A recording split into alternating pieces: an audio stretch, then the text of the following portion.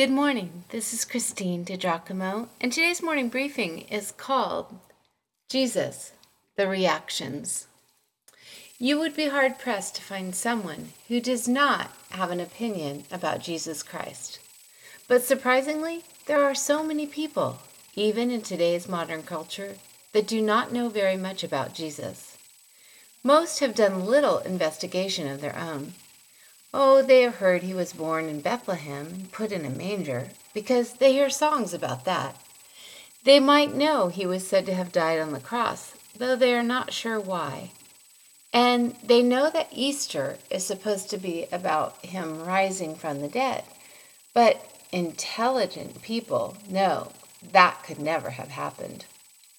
On those scant details, plus information the media distributes about acting out or misbehaving Christians, because the media seldom portrays Christianity in favorable light, and any personal dealings with religious people, folks form their opinions about Jesus.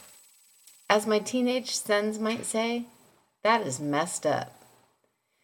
If someone wants to know about Jesus, he should read the personal accounts about him in the scriptures and have courage enough to say, if you are real, I want to know.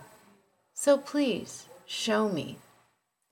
After all, who else walked around planet Earth 2,000 years ago that remains as famous as Jesus?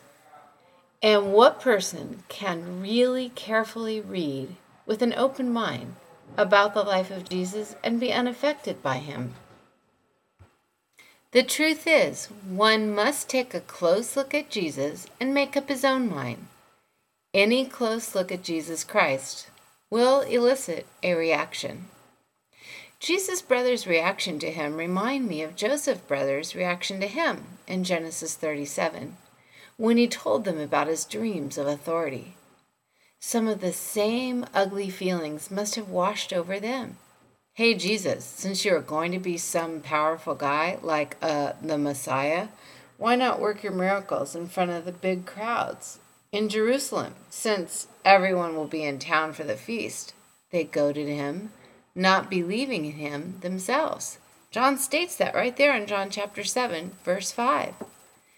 Jesus went to Jerusalem in his own time by himself after the festival was underway. John writes, and this is the Phillips translation. Later, after his brothers had gone up to the festival, he went up himself, not openly, but as though he did not want to be seen. Consequently, the Jews kept looking for him at the festival and asking, "Where is that man?" And there was an undercurrent of discussion about him among the crowds. Some would say, "He is a good man." Others maintained that he was not, but that he was misleading the people. Nobody, however, spoke openly about him for fear of the Jews. Again, that's John 7, verses 10 through 13. Ripples of reactions to Jesus were present within the throngs of pilgrims, even as they looked for him, sure that he must be among the people. The religious people hated him and were already planning to kill him.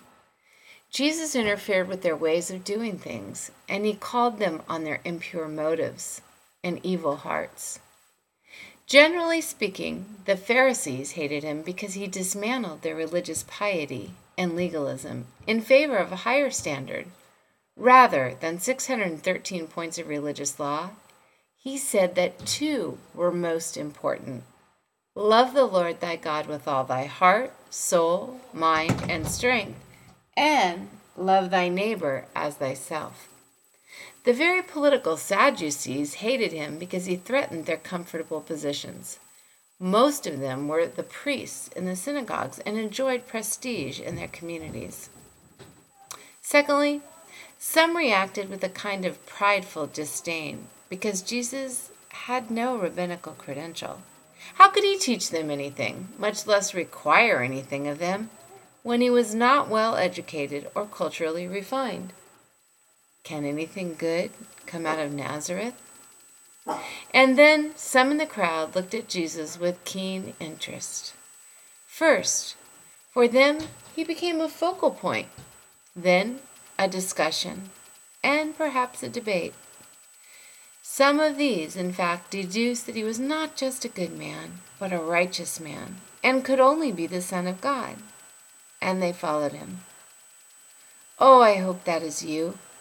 But if you are unsure about him, then at least investigate Jesus and his claims for yourself.